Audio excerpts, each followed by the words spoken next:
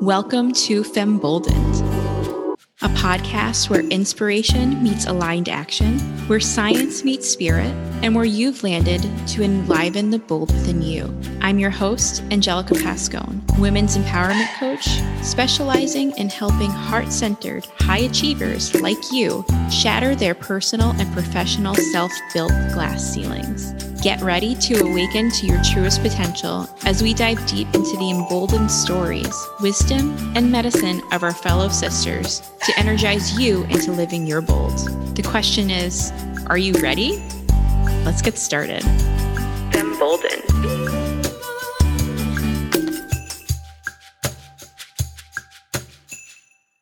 Welcome, Femboldeners. I have a special guest with me today, Sarah Myers. We have known each other for 6-ish years, and we've had different life paths, even though I think we have the same or similar goals in life, which has been phenomenal. And this is the first time we're meeting. We figured out before in 5 years that we've seen each other, and a lot has happened for you, Sarah. Welcome. How are you? What's going on today? Thanks, Angelica. I'm happy to be here. I just came out of 2 weeks in the ICU, so I'm a little sleep deprived at this point, but otherwise doing great. And I'm excited to talk with you about how things have kind of changed for me and transpired over the last few years. Yes. Okay. So to clarify for my listeners, you personally weren't a patient in the ICU. You were taking care of patients in the ICU. I should have specified that. I think that's the sleep deprivation talking. Yes, I'm a first year internal medicine resident, and I just did 2 weeks in the medical and cardiac ICU. I was taking care of patients, fortunately not a patient myself. So, okay, good. Well, I'm happy to hear that. First year intern, what is that like? I mean, we see Grey's Anatomy, but what's it like in the real world?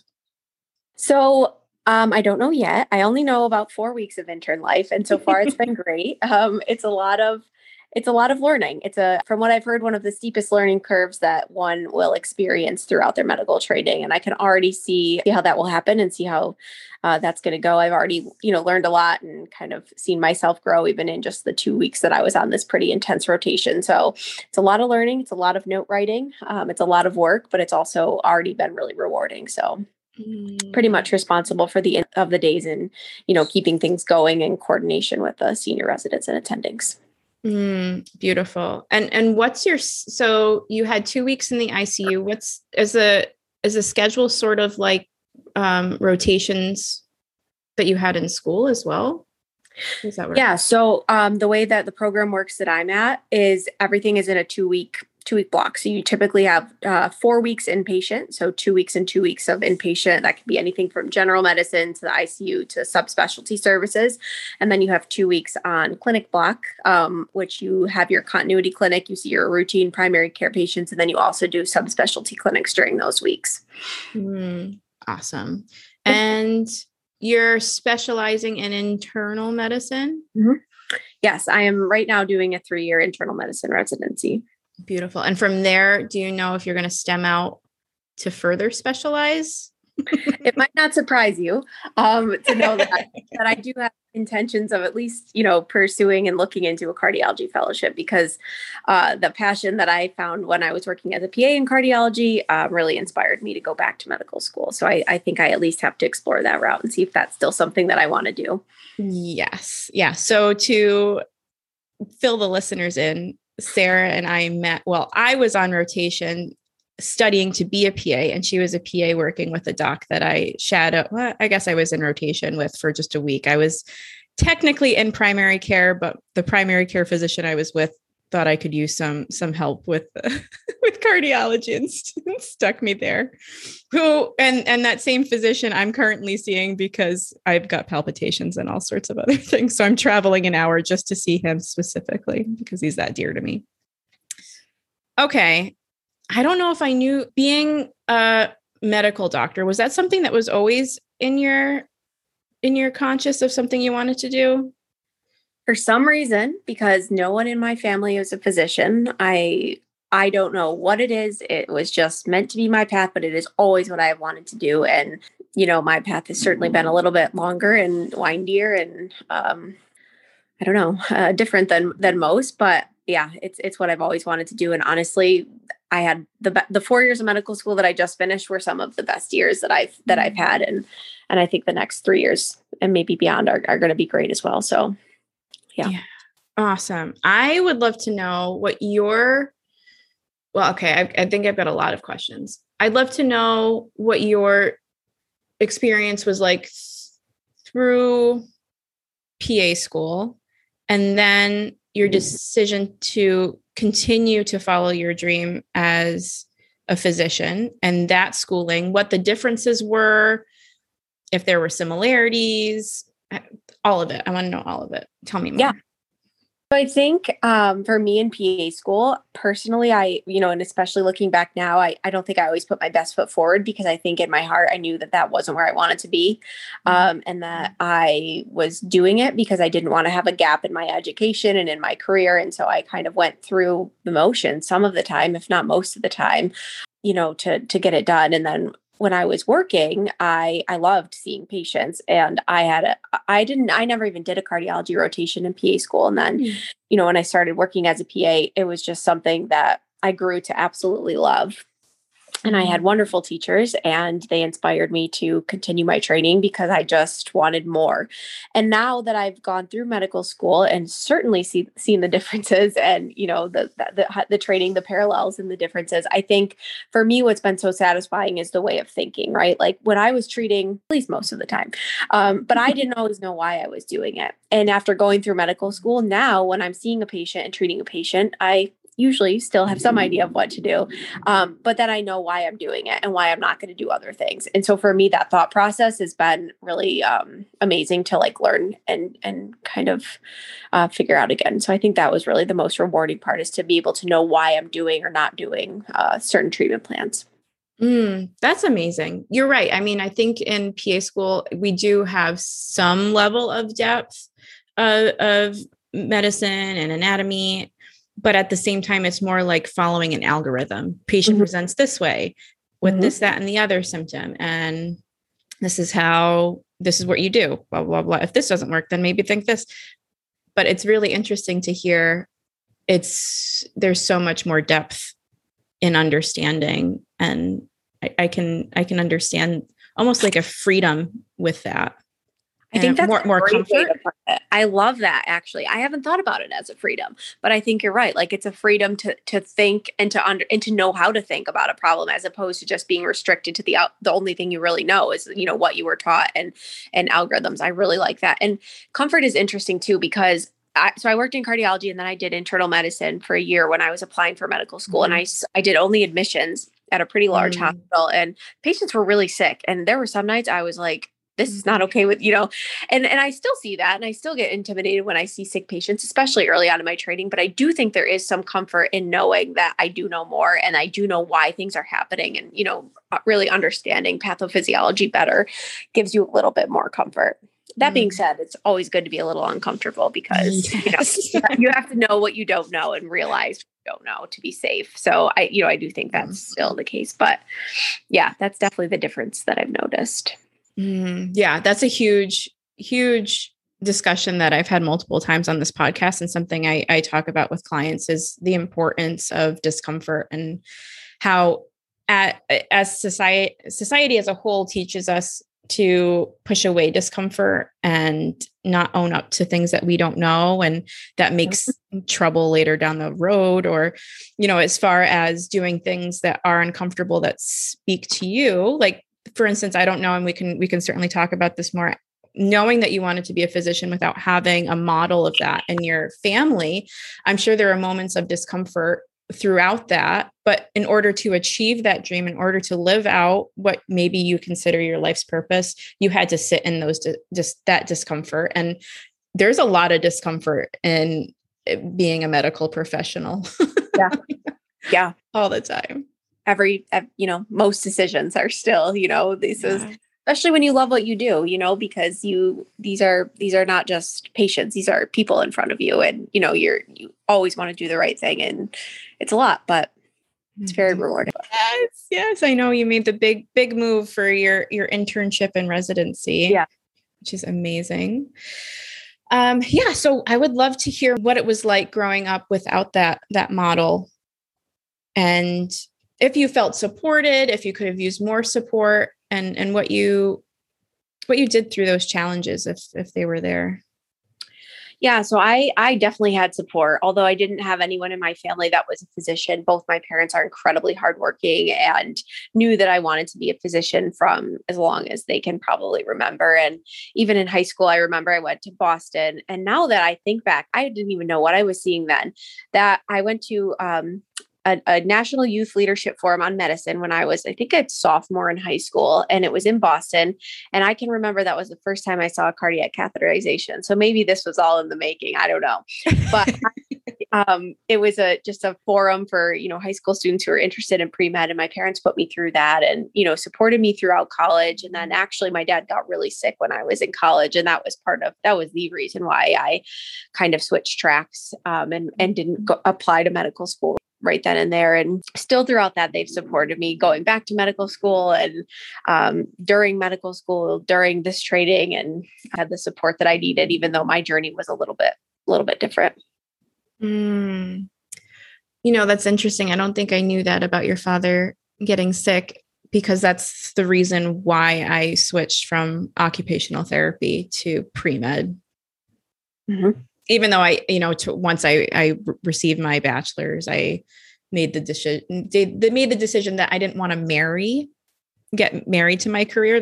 That's not something I wanted to do, which is ultimately why I chose the PA route. But again, it was following the for success and having to do things a certain way. And I find it curious that, instead of that, I don't want to say you fell victim, because that sounds horrible, but you kind of fell into that same pattern of going the PA route so that there wasn't a gap year, so that you didn't have a block in your career because you were living up to, I guess, what society says is acceptable or not. Do you want to speak to that some more? Sorry, say it again. Yeah, it's okay. I want to make sure I'm. No, of course. So I was asking about, I guess and I guess there really wasn't a question in there. So thank you for asking for me to clarify. Society wanting us to do things at a certain way within a certain time. It sounds, you had mentioned that that's sort of what had happened with you choosing to go the PA route and then going to med school. So I think I remember, Ed was so ill and, thankfully he recovered. But I remember thinking like, I don't want this. Like, I want to have a career where I can have a family and be there for my family and be close. And so, that was a large part, and I didn't want the gap year and, these things. That was kind of a multifactorial, but I decided to switch to, being a PA at that time. Because I wanted all of those things. And then interestingly enough, I could not get pregnant. And when I did get pregnant, I had a loss when I was a PA. So I thought, you know what, if I can't get pregnant and have the family that I thought I would by doing this, I'm going to go back to medical school. And then I had 2 babies in medical school. The irony of that is definitely present. Oh, yes. And I'd love to talk about this because, you just said, I remember leaving primary care because of the same, I want the option to have a family and I can't doing this right now. At least it wasn't for me. Mm-hmm. I wouldn't be able to balance it. And I forget where I was going here with this, but I'd love to, this is a perfect segue into what I wanted to talk about. A lot of what I preach to my clients and also on this podcast is living the life of and you're doing so perfectly. Here you are, carrying out your dream of becoming a physician while also carrying out your dream of starting a family. What's that journey been like? Those separate journeys intertwining? I'm not going to ask you how it happened because we all know how that happens. But I guess how it played out and how that worked being a medical student and all those things. Well, what it's like is truthfully, it's everything that I've always wanted my entire life. I've wanted to be a doctor and I've wanted to be a mom. And so to see those two things happen in the last 4 years simultaneously has just been something that, number one, I didn't think would ever happen. And I just still kind of can't believe that it happened, but it's been amazing. So I had Alexandra the second year of medical school. So that was still before our major board exam, studied with her. I wore a respirator when I was pregnant in gross anatomy lab the first year. And then when she was born, I didn't take any time off really. I just was able to watch lectures from home, and she kind of studied her. And then, when we transitioned to the third year of clinicals, she was in daycare. And I had two amazing nannies that helped me when I was studying for my boards. And then William came along in fourth year, and I was grateful to have, a few extra months off with him that I didn't really get with Alexandra. And now here we are. Just amazing. And I love how you're like, yeah, I mean, not that it is what it is. It is what it is. It's so amazing. And you're speaking to both experiences with so much love. Whereas me, I'd probably, and I think that speaks to, I guess, how aligned you are with your life's path currently. Love it. And always wanting, like you said, I always wanted to be a doctor, and I always wanted to be. So I guess you can correct me if I'm wrong, of course, but the stresses of either or and both going on aren't as, internalized, I guess, or you're not perseverating on them because these are your dreams happening simultaneously. Honestly, I feel so at peace with where I'm at, 80 hours a week. When I was in my ICU days, I didn't see Alexandra for 5 days, which was, Mom, that's awful. Okay. We knew there was going to be hard weeks. So I recorded her 2 messages in the morning, one for morning and one for at night, because she caught on to me when I only recorded one. So we quickly changed that. And then she recorded me a message before she went to bed, and we watched them every day. So we got through, but I'm not minimizing enormous undertaking that this was. And there have been sacrifices. There will continue to be sacrifices, but it's the dream, it's my dream. And I'm grateful to be able to have both of those things. That's beautiful. Thank you for sharing. I love that. What I have had my experience being a pandemic mama, but I'm curious to know what your experience was like being a pandemic mama while in your final year of medical school, while also during a worldwide pandemic. Yeah. So trifecta. Yeah, it was a trifecta. And, we did take Alexandra out of her daycare just in March of 2020.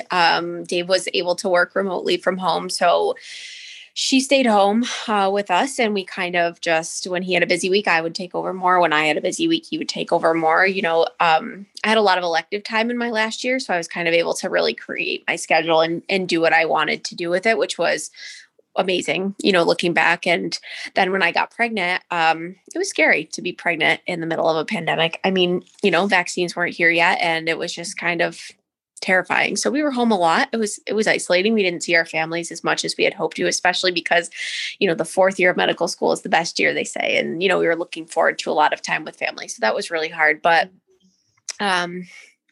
we made it work. Yeah. But it was a different, and even just, the pregnancy experience of the doctor's office, it was just quicker visits and no one there with you, and a lot of alone time, which, made me stronger. I feel like anyway, cause I had to do everything alone, up until the building. So that was a lot, but, I think we're hopefully coming out of it. Hopefully. But going to be back in a center, and, there's always that worry, that mom guilt of, is this going to be okay? But the mom guilt, I feel like, is never going to go away no matter what. So that's present even for me. And I am not working as an intern currently. I'm working and doing my dream job as well. But yeah, still there. I mean, he's upstairs right now, and I'm thinking, what if he needs me? I know. So it's there no matter what. So you were able to have Dave there during your son's birth. Okay, good. Oh yeah. Dave was able to be there. Thankfully. And at that time we were able to have one visitor. So, my mom was able to come to the hospital too and help. And good. So it was a little bit more, it was coming out of the height of the winter surge. But yeah, the pregnancy was scary. Every appointment, you're like looking around the waiting room, looking for anyone that someone with sniffles, trying to double mask 9 months pregnant. It's just, it was rough, but we made it. So yeah, we took a different route. I had a home birth and a midwife. So I luckily did not have a waiting room to sit in, but the first pregnancy, I went alone until actually, I think I went alone and then whenever there was a surge, my midwife had me just come by myself. And, it being my first pregnancy, Chris couldn't come to the confirming ultrasound and he couldn't come to the last. I only had 3 or 4 ultrasounds. So he only went to 1. Yeah. During the summer. And, I had to surrender having a baby shower. And, I would have loved to have my mom at the house at least, but because she was working, it just wasn't safe, as he was born in November. So it was another height. I remember I was just so worried that I did not want a hospital birth. That was my decision. And I was so afraid to have a hospital birth. And I knew that had I tested positive for COVID at any point, or Chris, my husband, test positive for COVID, it was straight to the hospital. And I was so worried about them. Well, one, not following what I wanted, but I had a doula, so she would have helped me out. But 2, also because I would test positive, having them take Ezzy away soon, right after birth. So there were so many fears, and I'm so grateful that everything worked out. But goodness, I've been saying a lot, and you can tell me how this sounds, but I've been saying a lot that the mamas during the pandemic have had it rougher than typical mothers, especially those who are experiencing or have experienced their first pregnancy. It's been different. Yeah. Challenging. It definitely was. I think like you said, I felt like some of the joy was just missing, even at the appointments there, it was just down to business and everyone was trying, but you could just tell the joy was missing, and that's no one's fault, but it was hard, because it's still such an exciting time. And that when that part's missing, it was, made it a little bit harder, but still got excellent care, have a safe baby here. And that's all we could ask for. Exactly. Now, we talked briefly before we hopped on to record about you having spent the last couple weeks in the ICU. And you had said it's been very heavy, and it's a topic that you would rather not talk about because of the heaviness. But I'm curious to know more so as an indirect effect, I guess, what you've noticed in the medical community as far as burnout because of secondary to COVID. Yeah. I like I said, I hadn't really been in the hospital for the last really almost 6 or 8 months because I was interviewing and then we were moving. And so now being back in, I think that everyone's tired. Everyone's exhausted. Everyone that I have worked with that has seen what it was like in the hospitals at the height of the COVID surges are just absolutely exhausted at the thought of that happening again.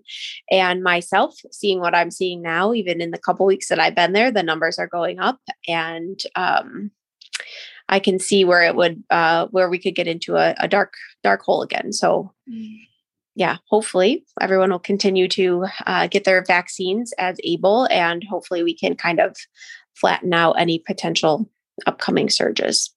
Yeah, absolutely. What would if you could bestow any words of wisdom onto seeing the misinformation out there on vaccinations, on COVID itself too, what do you want them to know as somebody who literally is seeing it all and you are in the community that's seeing it all? I just think if you're hesitant at all about the vaccines, or you still have questions about COVID and anything related, to talk to anyone you trust, any healthcare provider that you trust, because I know personally, I would rather spend an entire visit helping you understand, the safety of the vaccines and the effects of COVID that it's having long-term on patients than anything else at this point. Information that could be cleared up. I think just talk to someone that you trust. Yeah. And I think a lot of at least what I'm seeing in the spiritual community, I guess, and latching on to misinformation shared by I don't know if they've decided or they've had a poor experience. I don't know what their story is, but they're taking the vaccine as dangerous. And that's disheartening to see as a medical professional myself. And it's very hard not to get angry when I see that. I'm curious your thoughts and what you'd say to those who say, well, Dr. So-and-so said this. I mean, unfortunately, I think there's always multiple. Everyone has their opinion. Everyone's entitled to their opinion. I guess the only thing I would say is there's data. There's lots of data on the safety and efficacy of vaccines. And truthfully, it's all we have right now to kind of look to an end to this pandemic. So I think there will continue to be misinformation, but I would encourage those who are skeptical to reach out again to a healthcare provider who maybe can share with them some facts, and hopefully, make them more comfortable with their decision. Yeah. And I know I've been sharing this for my platform that I am more than happy to have a one-on-one discussion with anybody who's hesitant and anybody who has questions. And I've made that known, and I'm making it known again for anybody who is interested. Awesome. Yeah. I just wanted to briefly go down that road because I felt it was my own responsibility to have this brief discussion. I'm curious to know. Okay. So veering again, what's the rest of intern year look like? How is that blocked out? So it's looking busy, but I have lots of subspecialty services. I have cardiology in a few weeks, which of course I'm excited about. Lots of general medicine inpatient, a few more ICU blocks, a couple more night float blocks, and then all of my clinic time. So it's a pretty predictable, but varied schedule for the first year. And then in the second and third years, we have a lot more flexibility for research blocks and elective time. So, oh, fun. Yeah, I was going to ask you. So, what's the difference between intern year and resident year when you go from intern to first year to second year? So I think with each year that goes on, there's just a little bit more graduated responsibility and autonomy. So as right now I'm maybe writing the notes for all the patients on the teams, whereas next year I'm doing more discharge summaries and I'm coordinating more things and I'm overseeing my intern and, taking a little bit more responsibility for the team. So I just think that graduated responsibility and autonomy is really the main difference as the years go on. Yeah. Awesome. You are completing your dream of being a doctor and likely a cardiologist, but we're going to leave that open a little bit just in case. And you're fulfilling your dream as mother. Mm-hmm. Are there any other dreams that you're just going to run off and tackle? Because that just, from where I stand, it just seems like you're like, yeah, I'm going to do this and I'm going to do that. And then you do it. And you're just amazing. I don't know. I'm so content with where I'm at. And, Dave seems to be enjoying the journey as well. So I just want to be able to live out, anything else that he really wants to do. But we're just living day by day. I think training is really busy. And sure, there will be days where I'm like, oh, I just want this to be over. But I also don't want 3 to 6 years to be gone because I love this stage with my kids. And, so I think really we're just trying to soak up every day we can. Our weekends might be a random Monday and, we might be tackling things like that during the week and not have the conventional, days off that we would if we weren't doing this. But we're just really trying to embrace where we're at and making the most of it. That's beautiful. Thank you for sharing. I love the contrast between motherhood and residency as far as wishing time to go by faster and also pleading time to slow down. And that's beautiful. I think that's such a wonderful contrast right there. What would you say to somebody who is interested in the medical field, be they a high school student or even somebody maybe a little bit older who wants a career change? What would you want them to know, especially if they're full of self-doubt? Just do it. I mean, I can't imagine where I would be right now if I wouldn't have done it, because I think I would have been very unhappy, because I just feel like this was the path that I was destined for. And I'm so grateful that I was able to carry it out. And I know that's not always feasible for everyone. But if you can find a way, I would just go for it, because you're stronger than you think, and I think there's always a way to get it done. And yeah, I mean, I'm a happier and better person because of it. I know that. It has been so much fun talking with you and kind of getting a different perspective while also having the same themes play out as far as, chasing, it's so cliche, but chasing after your dreams and knowing that you can juggle so many things and being able to surrender so that you can enjoy life to its fullest. And it's been phenomenal just to see the contrast behind how I've chosen to take my life and how you've chosen to take your life, but for the same reasons. Yeah. It's been so much fun. Thank you for being here and having this conversation with me. It's been such a pleasure. Well, thank you for having me.